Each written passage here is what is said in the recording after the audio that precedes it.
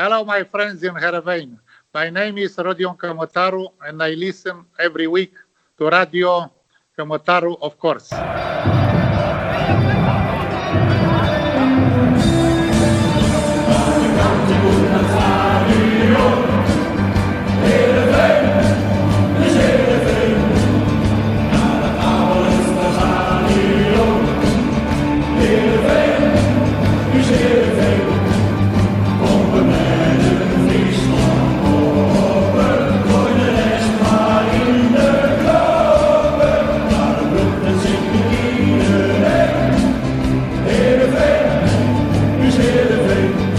Goedemorgen, middag of avond. Leuk dat je weer luistert naar Radio Kamotaru, de podcast waarin wij nooit uitgepraat raken over SC Heerenveen. Dat zal ook zeker niet gebeuren in deze uitzending, waarin het verleden, het heden en de toekomst van onze club aan bod komen. Met als centraal thema ditmaal de scouting.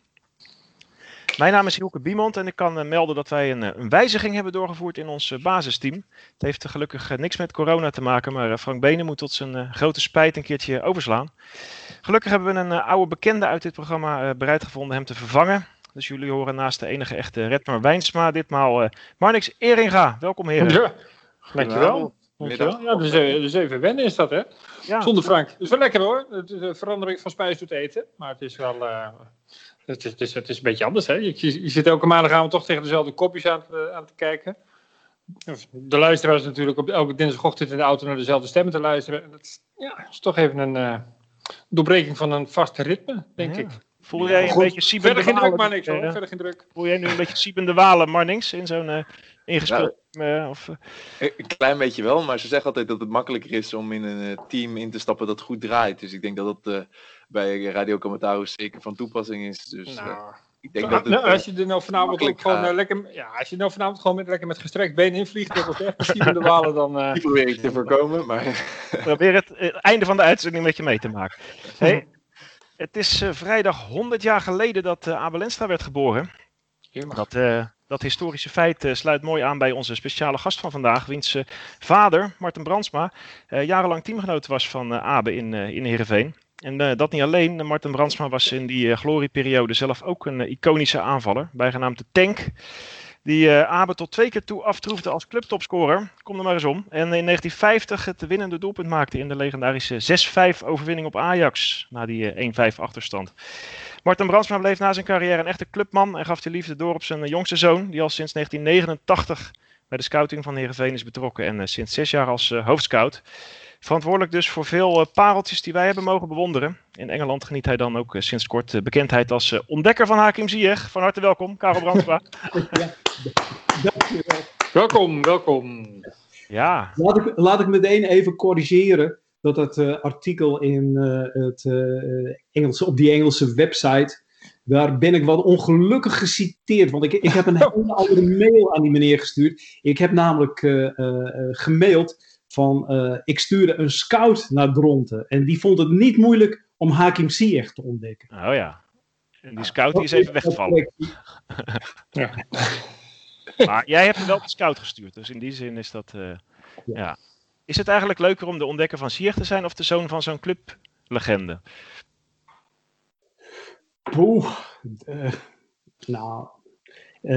Laat ik maar houden dat ik toch prefereer om de zoon van een clublegende te zijn.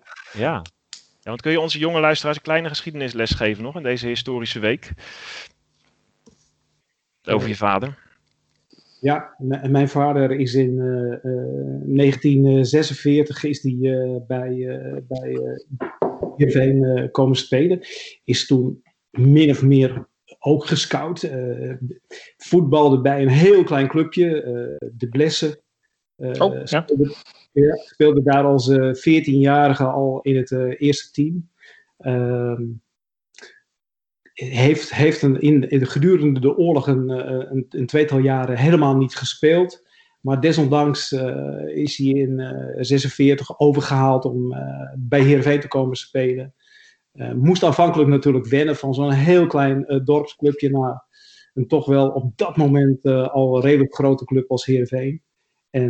Maar niettemin heeft hij 10 jaar in het eerste elftal van Heerenveen gespeeld. En inderdaad heeft een aantal aardige goaltjes gemaakt. Ja, 40 doelpunten in het seizoen 1949-5. 40, ja. We gaan niet snel meer zien. Nee. Er waren ook wel wat andere tijden, hè? Oh, ik denk dat je zegt het waren strafschoppen, maar Nee, die niet. Oh, oké. Maar de Tank, mooie bijnaam. Wel. Ja, mijn vader was niet een hele technisch begaafde spits, maar was het type die op alle ballen liep, keihard in de duels was, goed kon koppen en ook goed kon afwerken. En met welke speler van nu is die te vergelijken? Dat vind ik een lastige. Vroeger had je bij FC Amsterdam en later bij Feyenoord Nico Jansen. Ik weet niet of jullie...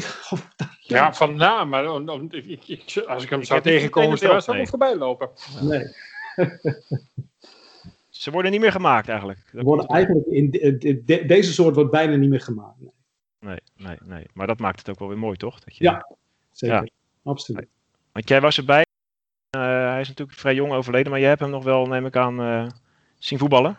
Nee, ik heb hem niet meer zien voetballen. Toen ik in 56 ben geboren, is hij gestopt met voetballen. Of daar een verband tussen zit, dat weet ik niet. Oh, kan. Maar in ieder geval heb ik hem niet meer zien voetballen. Nee, maar wel mooie verhalen over hem gehoord. Ja, uiteraard. Maar ja, we gaan in het tweede deel van deze uitzending gaan wij uitgebreid op jouw huidige werk in als hoofdscout. Maar eerst natuurlijk de actualiteit. RKC uit 1-1. Een wedstrijd die heel lang leek te duren voor mijn gevoel. Karel, jij met jouw scoutingsblik. Was dit in alle opzichten eigenlijk echt een mindere dag van Heerenveen dit seizoen? Ja, dat was absoluut een mindere dag. Ik moet zeggen dat in de eerste helft hadden we de wedstrijd redelijk onder controle. Het leek ook wel dat we zouden kunnen gaan winnen, omdat wij toch echt de beste kansen ook in de eerste helft kregen. Maar na de rode kaart voor Siebe de Walen hebben we in de tweede helft hebben we het wel over ons afgeroepen. En had ik de indruk dat we eigenlijk alleen maar achteruit aan het lopen waren. Kwam dat door ons of kwam dat door RKC? Ja. Ik vond dat we te veel naar achteren liepen. Bijna in de 16 aan het verdedigen waren. Ja. En ja, eigenlijk roep je het dan min of meer over jezelf aan. Te meer ook omdat je in de tweede helft ook nog een paar behoorlijk grote kansen krijgt. Die maak je dan niet af. En ja, dan weet je dat het kan gaan vallen. Ja? Hoe zag jij dat, Marnix? Want jij zit instemmend te knikken. Ja, nee, ik denk dat het ook al na de wedstrijd door Henk Veerman gezegd werd. Maar überhaupt Heerenveen liep heel erg ver naar achter. En het leek toch, ondanks die paar kansen, dat ze er ook niet heel erg veel hadden om aan te vallen. Want ja, ze waren eigenlijk alleen maar bezig met tegenhouden. En de kopduels waar Henk Veerman dan belangrijk had kunnen worden, misschien met Mitchell van Bergen om zich heen. Het leek allemaal gewoon net niet, alsof het geloof er een beetje uit was. En aan de ene kant is het mooi dat Henk dan na de wedstrijd zegt dat hij zijn excuses aanbiedt. Maar ik denk dat het ook weer niet alleen bij Henk vandaan komt. En hij misschien een beetje het team in bescherming neemt. Maar ja, ik denk dat iedereen, de instelling leek een beetje weg in de tweede helft. Ja, het zal toch wat een wisselwerking zijn, denk ik. Maar toen die rode kaart viel, wat achteraf gezien wel een beslissend moment was, wanhoopte ik nog niet. Wij hebben nog steeds wel een ploeg die vanuit de omschakeling gewoon goed kan voetballen. Dus toen dacht ik, nou weet je, als ze staan al 1-0 achter, RKC. Ze gaan nu nog wat meer pushen. Er gaan ruimtes vallen. Nou, en als je dan, dus was Nigren eraf was een logische wissel, wat mij betreft. En dan hou je best nog wel een gevaarlijk duo voorin over. Zeker als er wat ruimte ligt. Die snelle rakkers daar. Dus ik wanhoopte nog helemaal niet eigenlijk. Maar goed, er gebeurt ook niet zo heel veel meer. Nu nog wel een paar kansen gehad, maar heel erg zat het er ook niet in. Maar dat vond ik eigenlijk ook wel van die goal van RKC. Ik had op een gegeven moment niet meer het idee dat hij nog ging vallen. Nee. Dat was ook allemaal wat onbehouden aanvallen en schoten die de tribune overvlogen en zo. Dus, toch was het contrast wel erg groot met de eerdere wedstrijden dit seizoen tegen dit soort clubs, om het zo te zeggen, vond ik. Toen waren we heel erg soeverein. En nu, Fortuna stortte het ook in. Hè? Dat Maar, dus het zit ook wel een beetje in deze ploeg nog. Dat instabiele heb ik het idee. Dus, in zekere zin. Nou ja, maar dat is op zich ook niet zo gek. Instabiel misschien. Ja. Ja, goed. Maar als je dus die 2-3 opgelegde kansen in de eerste helft na elkaar wel afmaakt, dan sta je lachend weer met 0-3 voor bij rust. Ja. En dan zegt heel Nederland, god, wat doen ze het goed. En dat is dus altijd een dubbeltje op zijn kant. Ja. Welke kant staat de opinie op? Het was allemaal niet zo heel slecht als dat het nu achteraf misschien wel een beetje doet lijken. Nee. Het was alleen ook niet zo goed als dat we misschien gehoopt hadden. Maar een uitslag 2-4 was gewoon mogelijk geweest. Jazeker. Ja, absoluut hoor. Ook met 10 man, met wat meer lef misschien, hè, Kaal? Ja, dat meer druk erop zet. Hè? Dat had ik soms, weet je wel, zet ze even onder druk, dan liepen ze zo doorheen. Maar ja, Maar dit was inderdaad niet alleen slecht. Dat kunnen we misschien ook wel accentueren met onze rubriek Kametarouaan van de Week. Want we hebben er toch weer 4 gevonden. Ik wou zeggen, Joeke, weet jij het spits eens een keertje af met je Kametarouaan van de Week? Ja, waarom niet? Oh, je bent ik ben meestal de hekkensluiter, maar dan begin ik. Nee, ik draag Pavel Bocnjevic voor. Want dat ging dan wel weer goed. Hè? Het is wel echt de kunst van het verdedigen die we wel goed beheersen, vind ik, dit seizoen. En je zit er vrij rustig naar te kijken over het algemeen. En ik zag zijn statistieken voorbij komen. Er waren heel veel statistieken, maar het kwam eigenlijk neer op een foutloze wedstrijd. Ik weet niet, ja, die zag ik ook voorbij komen. Ja. 7 uit 7 qua kopduels bijvoorbeeld en zo. Want in de voorbereiding zag je nog bij iedere standaard situatie zat je te beven. En nu... nu weet je gewoon bij een corner tegen van ze hebben hem toch wel in feite. Hè? Die corner van RKC was dan een slimmigheidje waaruit een doelpunt uit kwam. Maar hoge ballen, daar klopt je niet mee. Dus ik wil hem voordragen als speler van de week. En ik ben benieuwd naar jullie keuze. Zullen we met Karel beginnen, onze gast dan? Goed idee. Ik vind dat Erwin Mulder bezig is aan een heel sterk seizoen bij ons. Maar gisteren speelde hij werkelijk ijzersterk. Eigenlijk had ik er ook vertrouwen in dat hij helemaal niet een tegengoal gisteren zou krijgen. Met een aantal fantastische reddingen. En ik denk dat hij ons absoluut heel lang op voorsprong heeft gehouden. En in ieder geval ervoor gezorgd heeft dat we in ieder geval een punt overhielden aan de wedstrijd van gisteren. Dus voor mij is Erwin echt de speler van deze match. Verrast hij je ook? In die zin, in positieve zin, dit seizoen? Ik denk dat Erwin in Engeland ook al een periode heel behoorlijk gekiept heeft. En dus in die zin verrast hij mij niet. Maar ontegenzeggelijk is Erwin aan een sterk seizoen bezig. Ja. We werd toch een beetje wat half ontvangen, hè? Door mensen die zeggen, goh, wat leuk dat hij weer is. Maar op veel anderen heeft hij toch niet een onuitwisbare indruk achtergelaten. Nee. In die eerste periode. Wat deels terecht is, maar ook grotendeels niet, natuurlijk. Nee, zijn eerste seizoen bij ons was ook echt goed. Dat speler van het jaar. In het tweede seizoen heeft hij de tweede helft heeft hij een mindere periode gehaald. Maar nogmaals, ik vind het een goede keeper. Ja. Maar we gaan het later over scouting hebben, weet ik. Maar heeft bij zo'n speler die dan al eerder speler van het jaar geweest is, waarvan je eigenlijk een beetje weet wat hij kan, heeft de scouting daar dan nog veel invloed op? Of is het toch makkelijker om zo'n speler terug te halen?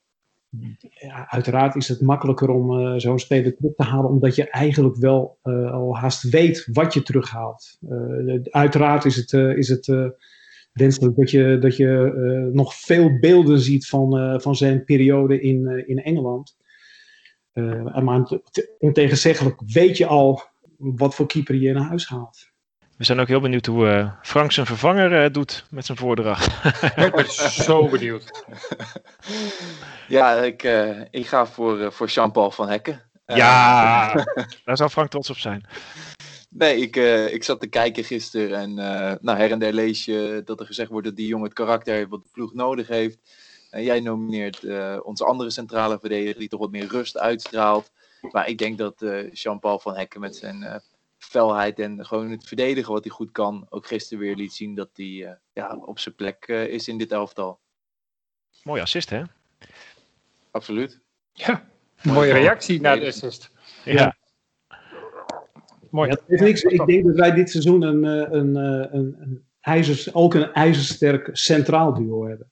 Het staat achterin in het centrum gewoon buitengewoon goed. De twee spelers vullen elkaar aan.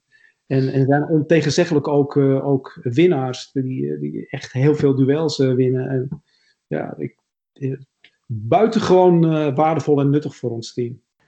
Ja, dat was ook een buitenkansje natuurlijk, die van Hekken van Brighton. Ja, dat was zeker een buitenkansje. Ja. Ja, aan de andere kant is het natuurlijk jammer dat wij niet in de gelegenheid zijn geweest om zo'n speler, een dergelijke speler te kopen. Kijk, dat was natuurlijk het mooiste geweest. Maar, weet je, een transfersom van 2,5 miljoen voor de centrale verdediger, dat kunnen wij op dit moment niet betalen. Nee. En hebben jullie ooit wel gebeld naar NAC van zeg die JP daarachterin? Wat moet die kosten? Daar hebben we wel een balletje op gegooid. Ja. Er kwam wel reden. Snel weer opgehangen, ja. Dat we de hoofdprijs moesten betalen. Ja, maar jullie waren de enige niet die belde, geloof ik ook, hè? Dus nee. Die had wel wat meer klanten aan de lijn. Ja, dat is wel, ja. De commentaar aan van de week, hè, nog steeds. Een beetje een onderbuiknominatie heb ik. Ik heb Mitchell van Bergen. Hier en daar wat ongelukkig in de afwerking, laten we het zo zeggen. Het hele seizoen al natuurlijk. Maar als je ziet wat hij creëert, dan als je niks creëert, kun je ook niks missen. Kijk. Ik weet niet of dat door Cruijff alles gezegd is en anders eis ik hem bij deze op. Maar weet je, we hebben vaak commentaar op hem en dat is eigenlijk ook een beetje zoals ik mijn kinderen ook opvoed, weet je wel. Dat is omdat ik het beste met hem voor heb en zie dat er heel veel in zit. En dat zie je bij Van Bergen ook altijd. Je weet dat die jongen goed kan voetballen. Hij moet alleen even onder dat juk weg dat het maar net niet lukt. En dan kunnen we allemaal wel een soort van complex aan gaan zitten praten. Maar dat moeten we ook niet doen. We moeten hem een hart onder de riem steken. En daar begin ik nu mee. Gewoon door hem te nomineren als speler van de week, commentaar van de week, commentaar van het jaar als het helpt. Ik vind het allemaal goed. Hij verdient het, hij is goed genoeg. Nu de rest nog. Dat goaltje, kom op. Ik ga op hem stemmen, denk ik, morgenochtend. Dat snap ik. Ik ook. Wat is mag dat, Karel? Ja, dat mag. Oké. Ja. Die onrust voor dat doel van hem, zit dat in het hoofd of is dat gewoon een zwak punt? Ja, ik denk dat het op dit moment ook wel wat tussen zijn oren zit. Ja. Denk ik ook. Want hij heeft het wel laten zien eerder. Dat hij het. Hij heeft wel laten zien dat je hebt het soms wel eens met aanvallers dat ze fases in hun carrière hebben dat ze moeilijk tot scoren komen. Ik denk dat Mitchell daar op dit moment ook in zit. Mitchell is een speler die ongelooflijk veel energie tijdens zijn wedstrijden levert. Op dit moment iets wat ongelukkig is met de afwerking. Maar ik ben ervan overtuigd dat op het moment dat hij weer zijn eerste doelpunt gaat maken, dat er meer zullen komen. Je hebt even zo'n kantelmomentje nodig. Ja, dat denk ik ook. En daar zitten we met z'n allen op te wachten en te hopen. En hoe meer je daarop gaat letten, hoe langer het lijkt te duren. In Den Haag gaat dat gebeuren. Let op. Na deze nominatie. Iedereen stemmen. En op wie je maar wil. Het liefst op Mitchell natuurlijk, Redmer of niet. Ja. Maar op die andere mag ook. Dus dank weer voor de nominaties. En gaan wij door naar de korte hoek. Ik stel een korte vraag. Verwacht een enigszins kort en bondig antwoord. Redmer. Volgens VI en inmiddels ook andere media richt Gerry Hamstra zijn pijlen op Siem de Jong. Die mag vertrekken bij Cincinnati. Of daar zijn contract heeft ontbonden. Doen? Ja, waarom niet? Volgens mij is dat is geen onaardige aanwinst. Een beetje een Stijn Schaars effect misschien. De oude rot. Vanaf middenveld centraal. Kan de lijnen wel wat uitzetten. Lijkt wel een goeie. En alle credits ook voor Marcel. Die dit al, volgens mij heb ik die al 4 jaar dat Siem de Jong gaat komen. Dus als hij nou komt, dan heeft hij uiteindelijk toch een keertje gelijk gehad. Dat gun ik hem ook. Ja, een uitgestelde primeur is dat. Ja, precies. Als je me vaak genoeg roept, dan wordt het vanzelf een keertje waar. Ik ga je niet bij alle vragen wat vragen hoor, Karel. Maar kun jij hier nog iets over zeggen of houd je je even stil? Je weet wat Gerry in een dergelijke situatie zou zeggen. Ik reageer niet op geruchten. En als dat kan niet ook goed, dan meld ik me. Ja. Oké. Nou, dan gaan we Gerry zo even inbellen. Ja. Karel, een vervelende vraag misschien, maar directeur Kees Rozemond voelt zich genoodzaakt om 10 banen te schrappen bij de club. Hoe hard is die boodschap aangekomen?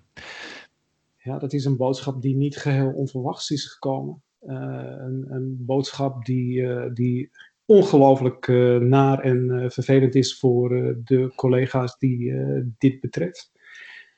Aan de andere kant, je weet dat er een groot exploitatietekort is. Dus er moeten hoe dan ook maatregelen worden getroffen. En ja, die directie heeft besloten om een aantal ontslagen aan te zeggen. Ja, buitengewoon vervelend en nogmaals heel naar voor mijn collega's die dit betreft. Maar ja, het zij zo. Het is een harde wereld, ja. Het zakenwereld. Ja. Marnix, Heerenveen is vrijgeloot voor de volgende ronde van de KNVB-beker. Wat vind je ervan eigenlijk dat het toernooi doorgaat zonder de amateurclubs? Ik denk dat het onoverkomelijk was om het te stoppen, of om door te gaan. Dus ja, ik denk dat het een goede beslissing is om door te gaan. Het verliest een klein beetje charme misschien. Maar uiteindelijk zullen het toch 2 eredivisieploegen zijn die waarschijnlijk in de finale zouden staan. En dat blijft toch zo. Redmer, stagekeeper Kamil Miacek heeft nog niet volledig overtuigd. Maak jij inmiddels zorgen over het uitblijven van een tweede doelman? Als je zo ook zag wat er met Erwin Mulder gebeurde dit weekend. Nee, want daar zit nog een talentvolle jongen achter. En ik denk dat Kamil ons straks gaat vertellen dat ze heel dicht bij een nieuwe tweede keeper zijn. Dus ik maak me nog geen zorgen. Nee, uiteindelijk komt het wel goed. Let erop. Karel, vraag van luisteraar Johan Boeri. Wanneer kunnen we Stanislav Shoprov bij de selectie verwachten? Nou, hij zat gisteren in de wedstrijd tegen RKC zat hij al bij de selectie. Stanislav is een pas 18-jarige aanvallende middenvelder die vanuit Bulgarije is overgekomen. Grote stap voor een jonge talentvolle speler.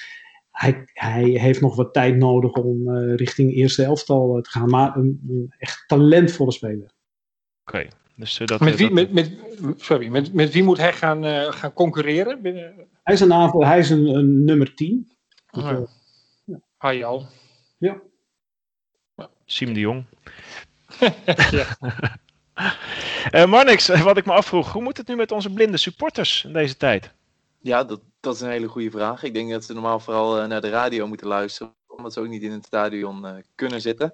Maar zodra mensen weer in het stadion mogen zitten, dan zijn wij van de blinde tribune ook gewoon weer van de partij. Dus maak je geen zorgen. Ja? Je hebt niet nu een lijntje dat je thuis achter de tv zit en ze dus op die manier bijpraat als... Nee, op dit moment niet. Dat was wel een goed idee geweest eigenlijk. Ja. Nou, misschien doen we de club wel eens vaker ideeën aan de hand, dus wie weet. Dat is,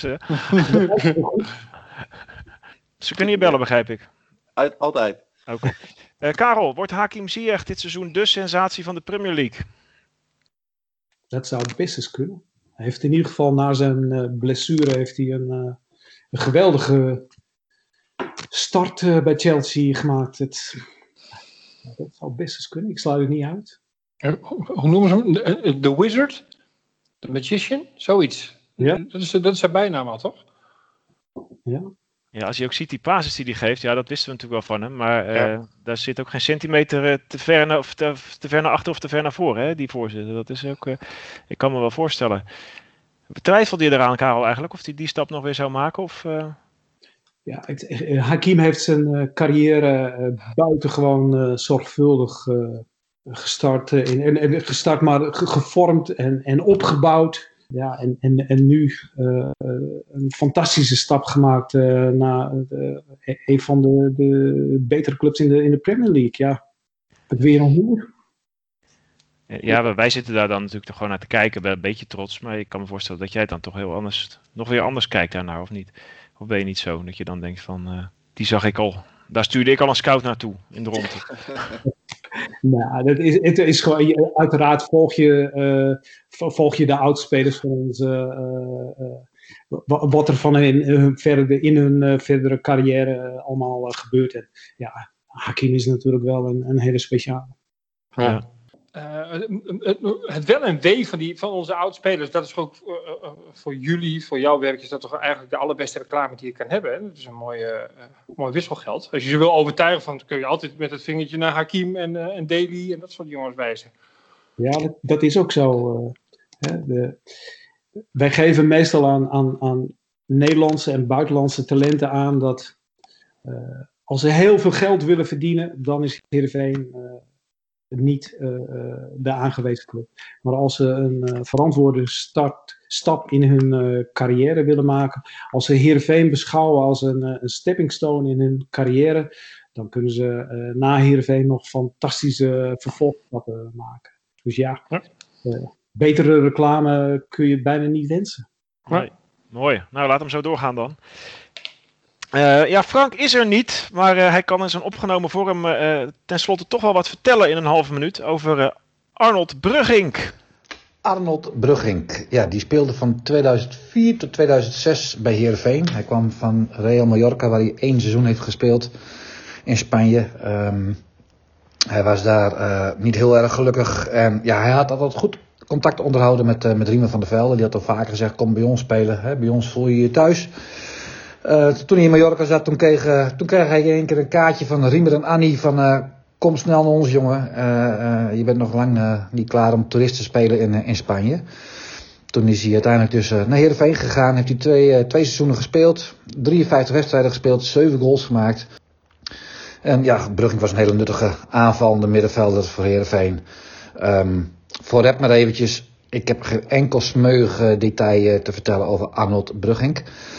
Zoals we allemaal weten is hij nu op dit moment een hele keurige en brave Fox-analyst. En zien we hem nog regelmatig op die wijze in het Abelense stadion. Gaan wij door met de Paas maar door vraag van onze vorige gast, Johnny Jansen, aan Karel. Die vraagt, wat is de beste speler die je ooit hebt gescout die niet in het eerste elftal van Heerenveen heeft gespeeld? Dat is een hele lastige. Weet je, scouting is teamwork. Dus ik spreek vanuit het perspectief van het scoutingsteam. Als ik dan naar het meest recente zie, dan vind ik het ongelooflijk jammer dat Jens Petter Hauge van Bodo Glimt niet de overstap heeft gemaakt in de afgelopen maand naar onze club. Dat vind ik echt heel erg jammer. Ik denk, zonder de anderen tekort te willen doen, ik denk dat hij een meer dan volwaardige vervanger van Chidi zou zijn geweest. En ook een jongen waarvan ik eigenlijk wel redelijk zeker wist dat we er nog erg veel geld aan zouden kunnen gaan verdienen. Ja. Dus in die zin vind ik Jens Petter wel buitengewoon jammer. Als ik wat verder terug ga met het scoutingsteam. Het scoutingsteam wat toen destijds nog bestond uit Bert Pijvers en Peter Maas. Dan zijn we op een gegeven moment ook nog heel dicht bij het vastleggen van Frenkie de Jong geweest. Dus in april 2015 hebben we met het management van Frenkie en met Frenkie en zijn vader en opa uitvoerig gesproken over een overgang van Willem II naar Heerenveen. Uiteindelijk is dat om persoonlijke omstandigheden van Frenkie op dat moment niet doorgegaan. En een aantal maanden later is Frenkie toen naar Ajax gegaan. Dus ja, dat vond ik ook wel heel erg jammer. Dat is best wel zuur. Ja. Ja. Ik weet niet of ik blij ben dat ik dit weet. Nee. Nou, misschien kunnen we er wel een vraag van luisteraar Hendrik Jan tegenover stellen. Want die wil weten wat dan wel de beste is waar je het meest trots op bent, zeg maar. Wat wel is gelukt. Om het een beetje de pijn van Redmer te verzachten. Ja. Nou, ik denk dat het aankopen en verkopen van Chidi Ejuke iets is waar we met z'n allen binnen de club best trots op mogen zijn. Ja. In Noorwegen gezien. We hebben veel tijd en energie gestoken in het vastleggen van Chidi, het overtuigen van Chidi en zijn agent van dat Heerenveen een goede stap in zijn carrière zou zijn. We hadden heel veel concurrentie van andere clubs. En toch heeft Chidi toen en zijn management gekozen voor onze club. Dat was al iets waar we met z'n allen heel trots op waren. En dat hij vervolgens in de afgelopen window voor de hoofdprijs naar CSKA Moskou is gegaan. Ja, dat is ook gewoon fantastisch. En dat heeft de club uiteraard ook buitengewoon goed gedaan. Ja, zeker. En zeker in deze coronaperiode is het natuurlijk geweldig geweest dat we Chidi voor zo'n geweldig bedrag hebben kunnen verkopen. Ja. Hoe is het eigenlijk, scouten in deze tijd, vroeg ik me af. En vroegen veel luisteraars zich ook wel af, merkte ik. Ja, het is heel bijzonder. Kijk, scouting is gebaseerd eigenlijk bij ons al op 3 pijlers. Het is data-analyse, videobeelden en in real life bekijken van spelers. Ja. Dan ook in die volgorde? Ja, eigenlijk vaak wel. Is het op basis van de uitkomsten van de hele gespecificeerde data van SciSports stellen we onze lijsten op. Daar gaan dan de videoscouts Ruud Bakker en Sjoerd Giezen, die gaan dan videobeelden bekijken. De interessante spelers worden dan door Dirk-Jan Derksen en ik verder bekeken. En als dat dan voldoende aanleiding is om spelers in real life te gaan bekijken, dan gaan we naar de laatste stap en dus heel gericht verder kijken. Maar die laatste stap, ja, dat is op dit moment buitengewoon lastig. Het tweede weekend van maart is er nog gespeeld in de Nederlandse competities. Vervolgens is de lockdown heeft er plaatsgevonden. Pas half juli ben ik voor het eerst weer op reis geweest. Ben ik in Noorwegen geweest. En ik ben nog een keer later in Polen geweest.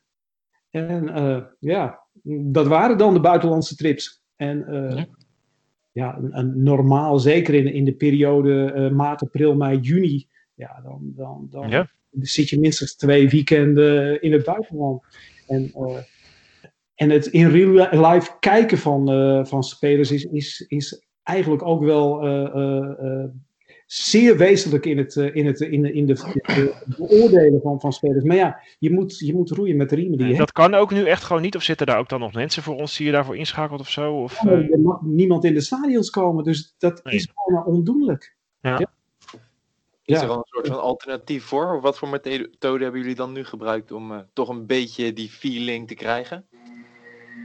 Ja, weet je, het is natuurlijk zo dat je aan de hand van de data heel veel informatie haalt. Je kunt op basis van beelden vervolgens die beelden bekijken we nog meer beter en uitgebreider dan voorheen. En we gaan bellen met verschillende tipgevers, met oud-trainers, met mogelijk oud-spelers die ons nadere info's over spelers kunnen geven. En natuurlijk is het zo dat er voor de kennismaking met spelers het instrument van de videocall natuurlijk ook wordt benut. Maar ja, nogmaals, het is wel anders dan onder normale omstandigheden. Ja. En hopelijk komen we weer heel snel weer tot dat normale. Ja, dat wil Martin weten, onze luisteraar. Waar ga je het eerst naartoe? Als het weer kan. Ja, daar waar het maar kan. Ja. Zelfs in Nederland weer wedstrijden kijken is alweer bijzonder straks. Ik kijk nu alleen naar onze thuiswedstrijden. Dat is al een voorrecht dat ik die mag bekijken. Maar voor de rest moet ik het ook doen met beelden op tv. Ja, en die zien we allemaal. Dus we kunnen allemaal zien wie er uitblinken en wie er doorheen zakken en dat soort dingen. Maar wat je niet ziet is het gedeelte wat niet gefilmd wordt natuurlijk. Hè? Hoe beweegt een speler als de bal niet in de buurt is, dat soort dingen. Ja, dat niet. Ga je dan bij een training van achter een heggetje staan spieken? Is dat mogelijk tegenwoordig? De trainingen zijn besloten. Dan mag ook niemand komen. Want op zich zijn trainingen ook... kan ook een bron van informatie zijn. Ja. Hè? Kijken wat voor personen er op het trainingsveld staan. En dat hebben we in het verleden ook wel gedaan. Maar zelfs dat is op dit moment niet mogelijk. Ja. Dan verwacht je daardoor een hele rustige winterse transfer window ook? Of gaat het gewoon weer net zo gek als altijd? Ja, uiteindelijk is de zomerwindow ook nog redelijk hectisch geweest. Dus ja, ik sluit niet uit dat de winterwindow weer... Nee, dat is zo. Zomer is het ook. Ja. Kopen mag dan weer wel natuurlijk, ja. Dus wat dat betreft, je mag niet kijken, wel kopen. Daar komt het op. Marcel Koppers, mijn mede-presentator, die was een keer bij Riemer van der Velde op bezoek. En die kon zich herinneren dat hij zei van ja, data, daar zie je eigenlijk goed hoe spelers nu presteren. Maar als je zelf kijkt, dan zie je hoe spelers, welke potentie ze hebben. En wat ze zeg maar kunnen betekenen voor een club als Heerenveen. Ben je het daarmee eens eigenlijk? Die kijk, of is dat iets van meer van jouw beginperiode en heeft de scouting zich echt op een andere manier ontwikkeld? Het is en. Het in real life kijken blijft essentieel. Aan de andere kant is de data nu dermate technologisch verbeterd dat we er zoveel aanvullende informatie uit kunnen halen. Veel meer dan in het verleden. Weet je, een paar jaar geleden was het zo, dan werd de passing van een speler werd toegepast. Het aantal passes wat bij de goede kleur terecht kwam. Ja.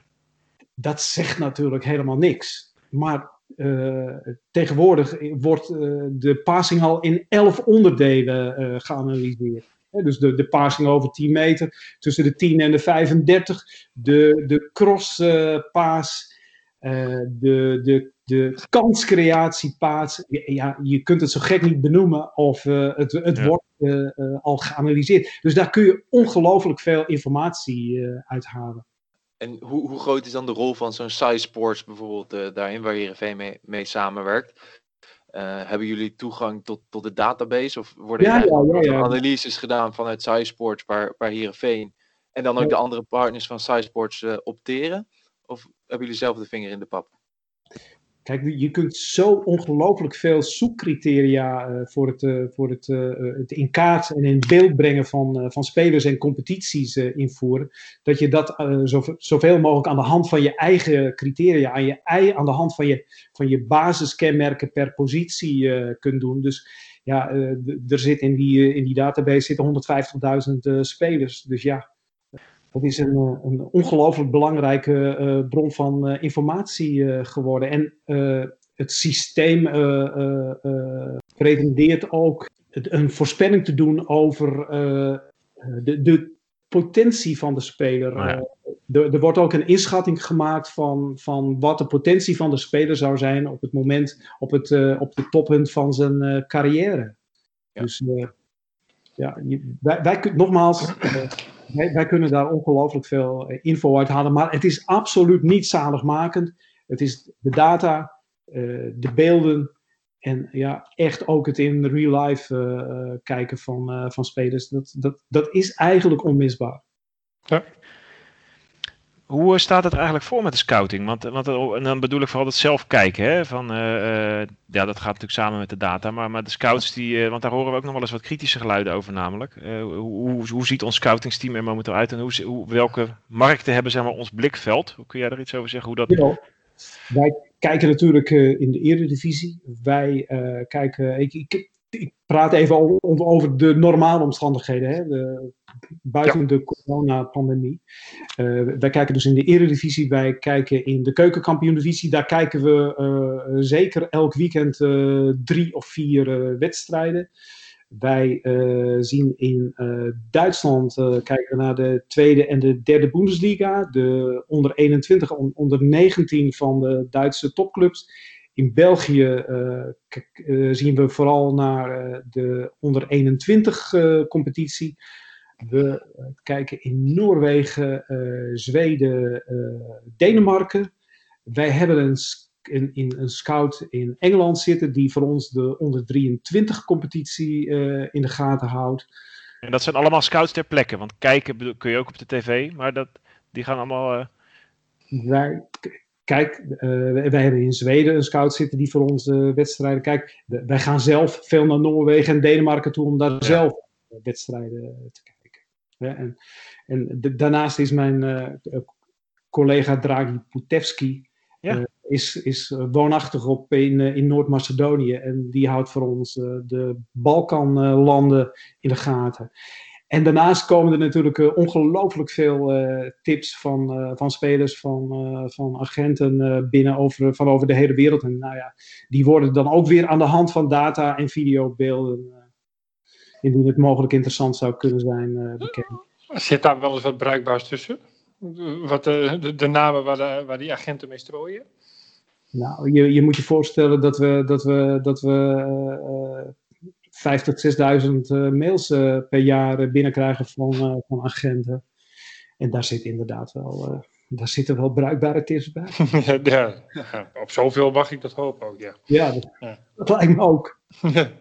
Maar als je de talenten ziet die hier opduiken, zou je denken, die scouting staat er geweldig voor. Is dat ook jouw indruk? Of is er wel op bepaalde punten zorg bijvoorbeeld? Wij hebben een niet echt hele grote bezetting op de scoutingsafdeling. Dus op zich zijn we wel enigszins kwetsbaar. Dat is onmiskenbaar. Ja. En dat ik wil me wel aanmelden hoor.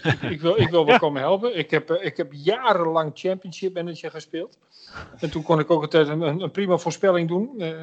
Ik ben virtueel ontdekker van Mika Feirinen, Kim Kelström, Marcus Albeck. Ik had ze allemaal. Kennedy Bakircioglu, mochten we ook niet vergeten. Nee, maar ik kan geen best komen helpen. Zeg het maar.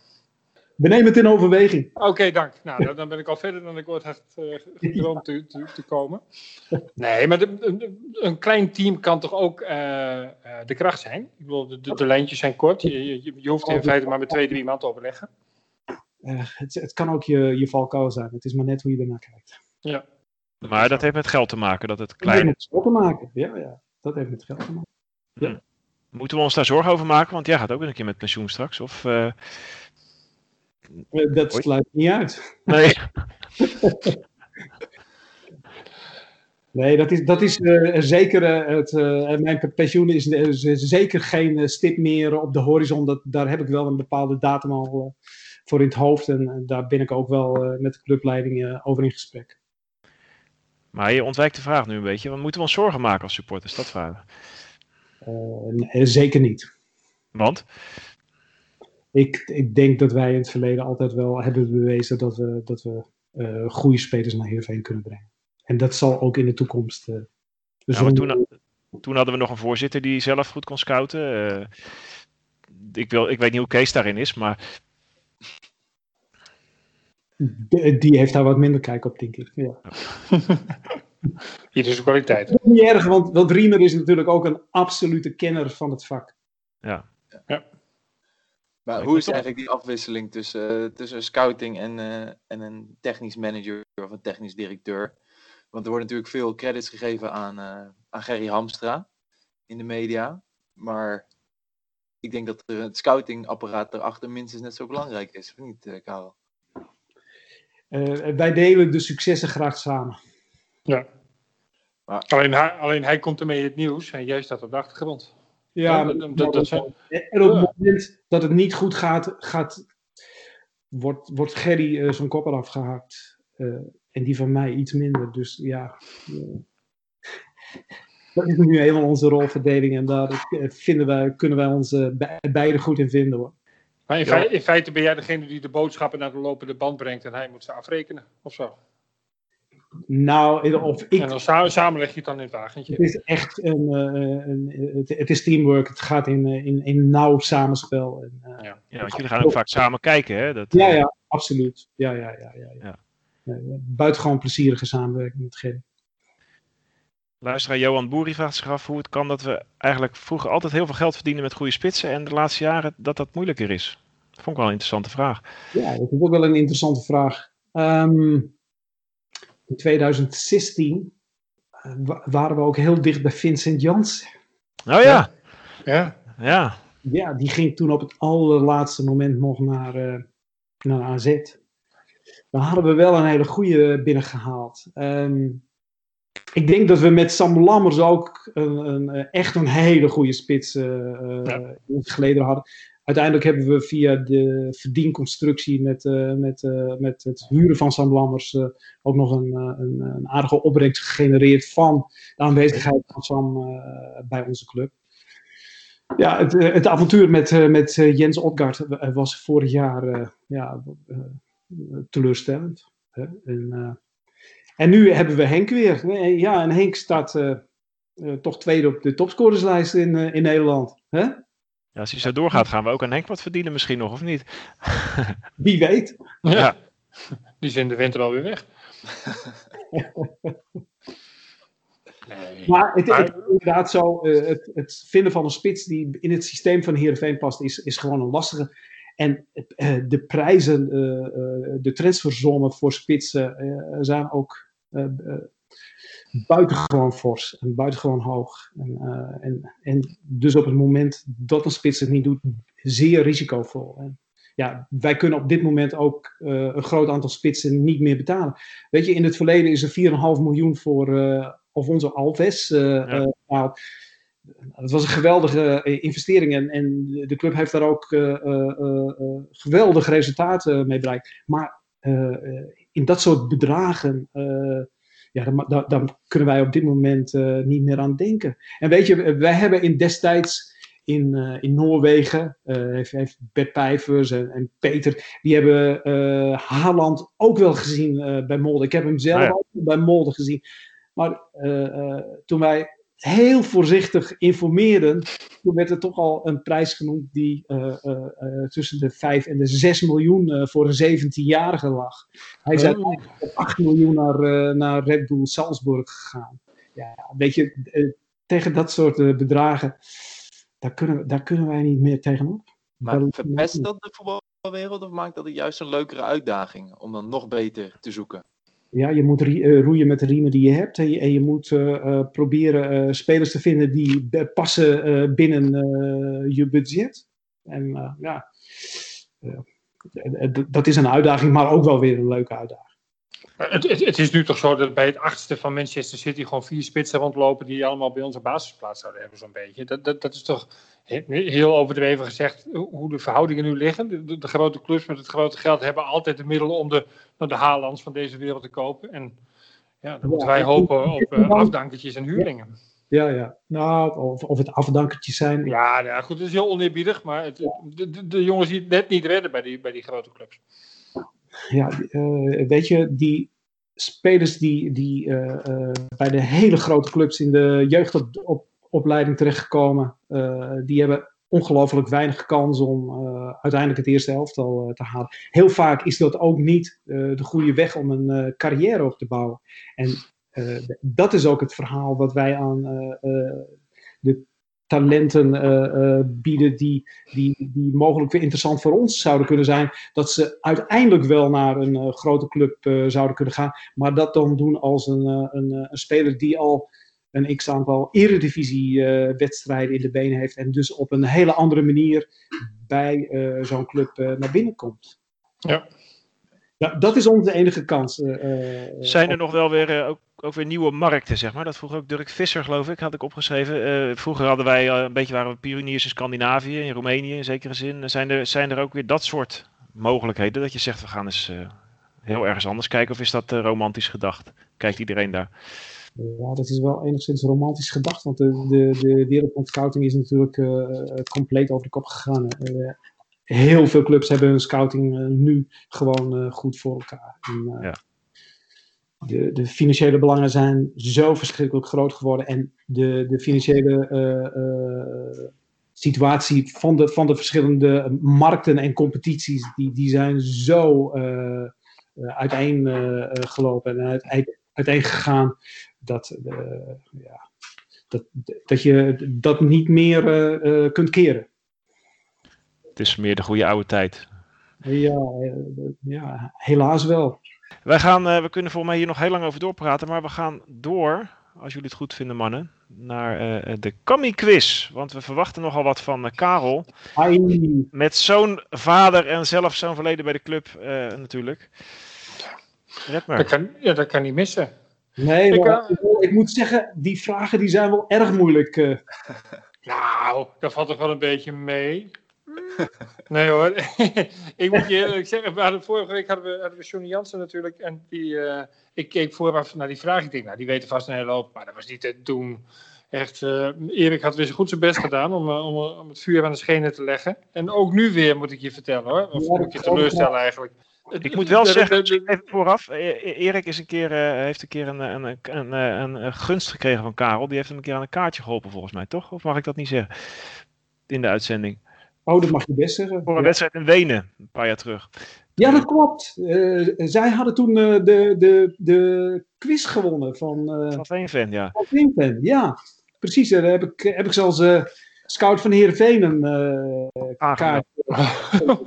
Ja, precies. Dat is de maker van onze quiz. Dus, hij is heel vriendelijk qua wederdiensten, kunnen we zeggen. Hij heeft echt 10 inkoppertjes voor je achtergelaten. Ja, dat weet ik wel. Ja, want zo is hij.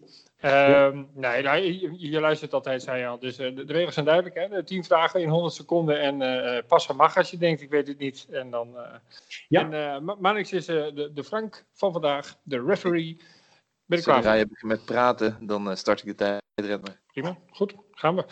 De geschiedenis van SC Heerenveen begint in 1920. Er werd eerst gevoetbald onder de naam Atleta. 2 jaar later veranderde men van naam. Dat was maar van korte duur. Want de KNVB keurde die naamswijziging af en veranderde de naam in VV Heerenveen. Maar welke clubnaam keurde de KNVB af? Zo, dit is wel heel erg ver voor mijn tijd. Dat is een hele lange vraag, ja. Ja. Frisia. Nee, dat is niet goed. Wie was de eerste buitenlandse trainer bij SC Heerenveen? Sid Kastel. Dat is goed. We hebben verschillende Nooren bij Heerenveen gevoetbald. Eén Noor kwam over van de Noorse club Viking Stavanger. Wie was dat? Zo. Oh. Ik weet niet of jij hem gehaald hebt. Vast niet dan. Je mag pas hoor. Ja, snap ik. Wie was de laatste Heerenveen-speler die 2 doelpunten in de reguliere speeltijd van een bekerwedstrijd maakte? Nou, dit is gewoon gokken. Het was in 2017. Het was in 2017. Eerste letter en laatste letter van het alfabet. Als initialen. Passen mag. Ik pas. Oké. Welke oud-Heerenveen-speler heeft ooit eens een invalbeurt bij Arsenal gehad en scoorde voor Bayer Leverkusen in de UEFA Cup? Ja. Hebben we die gehad? Een soort van Griek, maar dan niet. Nee. Kom maar koppen. Geef niet. Ja, dat is de spanning van de quiz. Is het tijd? Niet hoor. Oh, dan doen we er nog eentje hoor. Kikpiri is de jongste debutant ooit bij Heerenveen. Maar van wie pakte hij dat record af? Jee, wat een moeilijke vraag. Ja. Jij zou Erik nog eens een kaartje helpen. Ja. Die kan hij nog even terugbetalen, denk ik. Volgens mij had je er 1 goed. Ja, nou. Dat is verre van beschamend hoor, gezien de moeilijkheid van de vragen. Zullen we gewoon de goede antwoorden even belangslopen? Ja. Dat is wel lekker. De clubnaam die werd afgekeurd door de KNVB was De Spartaan. Ja. Sid Kastel had je goed. Die Noor van Viking Stavanger was Borre Mindset. Ja, je had niet helemaal de goede mindset. Nee. Oh, mooi. De laatste Heerenveen-speler die 2 doelpunten maakte in de reguliere speeltijd van een bekerwedstrijd was Arber Zeneli. Tegen Excelsior op 20 september 2017. Voor de meeschrijvende freaks onder ons. Dan die Griek uit Tsjechië. Kon goed koppen. Speelde bij Arsenal en bij Bayer Leverkusen. Dat was Michel Papadopoulos. Oh ja. Mooi hè? Dat had ik ook toen ik het las. Ja. Jeetje, ja. Ook van toen. Die jongste debutant ooit is dus nu Kikpiri, maar dat was ervoor Mark van Eyck. Ja. Dus de belofte nooit helemaal ingelost. Maar nee. groot talent. Karel, we zijn wel weer wat wijzer geworden, dat wel. Ja. Dus je staat... ik weet, Frank houdt het, of Redma houdt het al bij, maar ik denk dat je ergens ter hoogte van...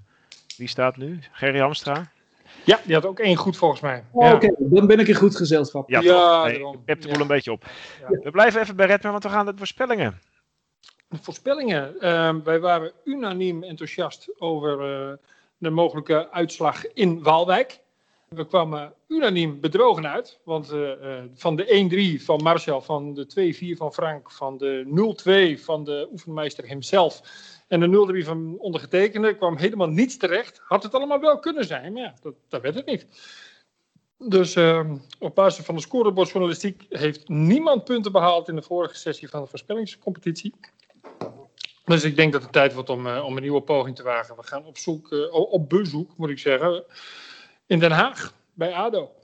En dan ben ik heel benieuwd of we zo enthousiast blijven, of dat we het somber zijn gaan inzien na het échec in Waalwijk. Maar niks. Ik wil heel graag horen wat jij wil, wat jij denkt. Ja, eigenlijk wel lastig. 6-0 verloren afgelopen weekend ADO, nieuwe coach. Dus aan de ene kant zou je zeggen, er zit niet zoveel in. Aan de andere kant zijn ze misschien nog wel meer gebrand. Maar ik denk toch wel eigenlijk dat we daar winnen. Maar 1-2. Moeizaam. Maar 3 punten. Hielke? Ik denk dat we met 2-0 winnen. Dat dat ook best wel moeizaam wordt. Dat verwacht ik wel. Maar we zijn wel beter. Dus we gaan het dit keer wel beter doen dan bij RKC. Karel, durf je aan een voorspelling te wagen? 1-3. Scout. 1-3. Ja. Mooi. Daar had ik mezelf dus niet als laatste gezet, zodat ik wat keuzes overhield. En dat ben ik vergeten. Jammer. Ik ga voor 1-4. Ik doe er een schepje bovenop. Kijk. Ja, je bent altijd de meest positief in dit gezelschap, toch? Dus ja, maar dat zei ik net. Dat komt omdat ik heel vaak als laatste ben. En dan zijn de meest logische dingen er gewoon uit. Ja. Of de meest logische. Als het logisch was, hadden we het vaak goed gehad. We hebben het echt allemaal bedroevend. Weinig vaak goed. Nee. Ja. Kenners zijn we nooit. En, maar beter dan dat we nu 18 hadden gestaan en steeds de uitslag goed hadden voorspeld, toch? Dus wat dat betreft. Dat klopt. Dat klopt. Je kan niet alles hebben in het leven. Nee. Maar dank jullie wel. Jij ook. Wij gaan naar de afsluiter van dit programma. Want volgende week hebben we weer een uitzending. En dan weer eens met de supporters onder elkaar. En dan zijn Sander IJsing en Arne van der Meer te gast bij ons. Karel, heb jij nog een leuke paasmaat doorvraag voor dit tweetal? Aan welke in het Abel Lenstra stadion gespeelde wedstrijd bewaren zij de mooiste herinnering? Oh, dat is wel leuk, ja. Nou, nog eens even een weekje over nadenken misschien. Ja. Oh, dat vind ik echt wel heel moeilijk. Zullen we eens een beetje helpen op weg al? Even kort. Ja, die wedstrijd tegen Ajax, zonder Ajax-publiek. Die was mooi, dat alleen het bestuur daar op de tribune zat. Uit protest, dat ze helemaal weggespeeld werden. Mijn favoriet is Levski, thuis. Ja. Met André Hansen, die we van de week met de rest hebben. Maar goed. Stuttgart thuis vond ik ook mooi in de mist. Met een briljante, maar onzichtbare Van de Bussen. En Karel? Olympiakos Piraeus thuis, Champions League. Ja, er zijn wel wat kanshebbers, ja. Heracles thuis. Twente thuis, nog een keer een mooie wedstrijd. Met Assidi. Ja. Wat is jouw favoriet, Karel, tot slot? Om ze een beetje op weg te helpen, die twee. Ja, eerlijk gezegd ook die wedstrijd tegen Ajax. Ik zie dat bestuur, dat zie ik daar nog triomfantelijk in de Ajax. Dat vond ik een geweldige wedstrijd. Ja. Albeck, Denneboom. Maar goed, zelfs voor een 1-0 tegen VVV zouden we nu weer er naartoe rennen. Maar ja, zo is het even niet. Wie weet, straks nieuwe jaar. Mannen, bedankt. Karel, ik vond het leuk en zeer leerzaam. Dus zeer bedankt, ik denk ook namens de luisteraars. Want het is een aspect van de club waar je nooit zoveel over hoort. Maar waar wel veel over te vertellen is. Dus ook de luisteraars bedankt voor hun vragen. En wij zijn er volgende week weer. Tot dan, tot een nieuwe Radio Kamataru. Ontjerns. Yo. Nou, laat de Vriezer dan ook nog eentje maken. Dat zou toch aardig zijn? Ja hoor. Ha! Kamataru. Rodion Kamataru krijgt dan ook zijn afscheidscadeautje in de extra tijd